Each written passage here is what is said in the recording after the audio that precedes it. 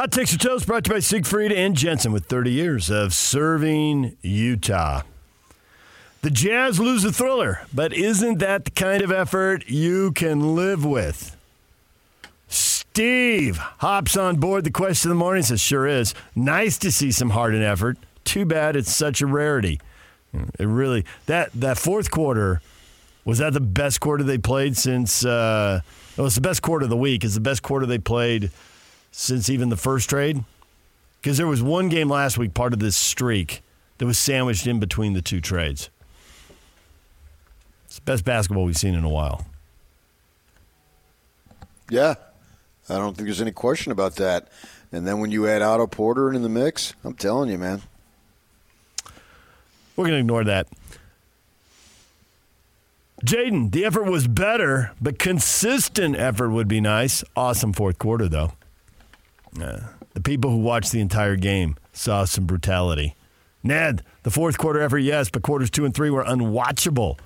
I did watch them, but it was painful. Yeah, I think you're going to have to live with some downtimes, though. You want consistency? I don't think you're going to get it. They're going to need more talent. Their margin is so small, very thin. Right. Yeah, and it's not a knock. It's just a reality, I think. Brian, fourth quarter was good. Not sure what they were doing there in the second and third quarter. I was at the game. Man, I can stand Warrior fans almost as bad as Laker fans. They started doing Warrior chants. The best part of the night was Curry missing 2 free throws in the last 2 minutes. That never happens. He was gassed. Didn't he look like he was just gassed running on fumes? Yeah. He's carried a huge load for that team. He's having a great season. And even that is just getting him to 10th in the West. I mean, the first quarter wasn't so bad defensively, but they also scored 39 points, 48 in the second. That's an astronomical number, even when you score 32. Usually if you score in the 30s in any individual quarter, that's a pretty good quarter offensively. But when the other team is scoring 48, I mean, you want to talk numbers that are astounding. Nice. That is astounding right there. That's eye-popping, right? There's no doubt about that. But they regrouped a little bit. They still scored 36, but the third quarter was the Klay Thompson quarter.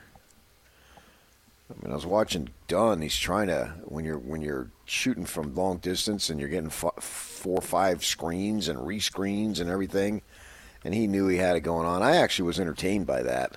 At this point, the Jazz aren't going anywhere, so winning a ball game is not going to determine anything. Now, I'm not saying you lose every game, but I'm talking about an individual game. Winning one game is what I'm speaking specifically about. So from an entertainment factor, and I'm not the hardcore Jazz fan, so it's easy to say for me, but I enjoyed Klay Thompson's return to glory party there in the third quarter. And then the fourth quarter was all sorts of exciting, man. It was one of these things where you couldn't turn on the TV. Or I was flipping over to the Colorado UC Los Angeles game just because, I follow it. But in the fourth quarter, no. I was locked in through the commercials. And it's like, get me back to action. That was a thrilling quarter.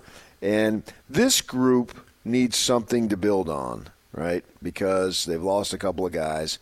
And that quarter, all right, let's go build on it. I don't even know who you play first game out of the break. But Charlotte. Okay, well, go ahead and continue. I don't know that they're going to score 137 and Sexton and George are going to combine for 68. They're not. But but at the same time, marketing isn't going to go 6 for 23. True story. And I love the fact that he sucked shooting, but he still hit a couple of big threes. I mean, you got George and Klay Thompson and those guys, they got it going on that night, right? All right, when you got it going on, you're putting the ball in the hoop. Good for you. But I like to see guys, when it's not going for them, still find the way to make a big bucket.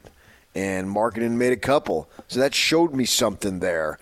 On a night he was horrendous, he still had the confidence and the ability to make a couple of buckets when it wasn't happening from him, and from distance too. I think that's so. I mean, I'm looking for small signs. There's no doubt about it, and I found some.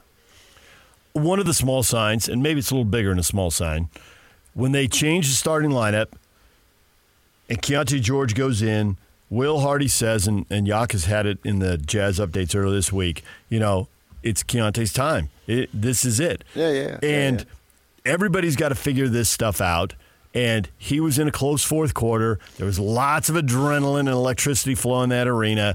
Some big plays were made. I'm sure he's looking at some of those possessions thinking, I got sped up and I made a bad play there. I mean, I think that happened without question. But until he goes through it, you can't know something until you go through it. And so now he's done it one time, and it's going to have to be repeated, and it's going to have to be repeated on bigger stages with more pressure.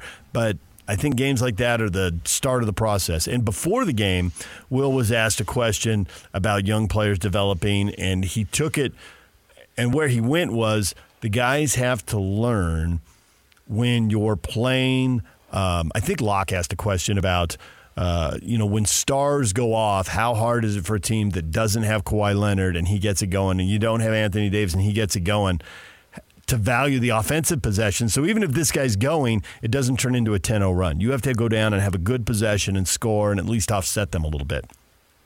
And Will got into that's hard. Guys get sped up. The arena gets in their head, and they're thinking, I got to go make a play right now. Well, you got 24 seconds to make a play. So what is the right play? Where is the best matchup? When do you have the advantage? As opposed to, I got to go right now. And so they got to go through that last night. And you can't know something unless you've gone through it. Yeah, I don't think Keontae George knows how to handle the electricity in the arena, and Steph Curry just scored. Now I got to go score. You got to go through that. So I can't know about the Civil War? Yes, you can know about the Civil War to a degree. But I think people who've gone through war know more about going through war than those of us who have not gone through war. You can certainly learn something about it. And that's a pretty extreme example. I'm talking about getting sped up by Steph Curry in the fourth quarter of an NBA game, and you went to the Civil War. So thanks for that. But at the same time, if you've got veterans in your family, there's so many people who tell you, yeah, they never talked about it. Now, that doesn't mean that Yak hasn't read Stephen Ambrose books on World War II that you should read that we were talking about yesterday, because that does help you tell the story, but it's not the same as being in it. Man, you're talking really fast right now. Yeah, well, we're up against it on the clock. I got a lot to say in the last minute before Yak starts screaming at us to go to break. Okay, go ahead. I'm backing off, man. You got something to say it. I'll give you another example. The opening scene when Tom Hanks is storming the beach. Okay, we're not of the right generation. We didn't storm the beach, but is that the movie Castaway? No, not that beach. Tom Hanks has been on multiple beaches. Wilson. Okay, never mind. The moment is gone. It's talking World War II and D-Day, and you guys end up with a volleyball in the South Pacific. Although I thought Castaway was a good movie. And then he comes home and his wife's married. But what was she going to do? She thought he was dead. Exactly. And it was Helen Hunt, so you know it was a great movie. Okay. I'm sorry, Wilson. Goes into Tom's mental illness. I'm sorry. Wilson! I can't. Wilson! Oh, man. When we come back, Caitlin Clark, that's a record. How amazing is it? You're weighing in. We got that next. DJ and PK, 97.5 The Zone.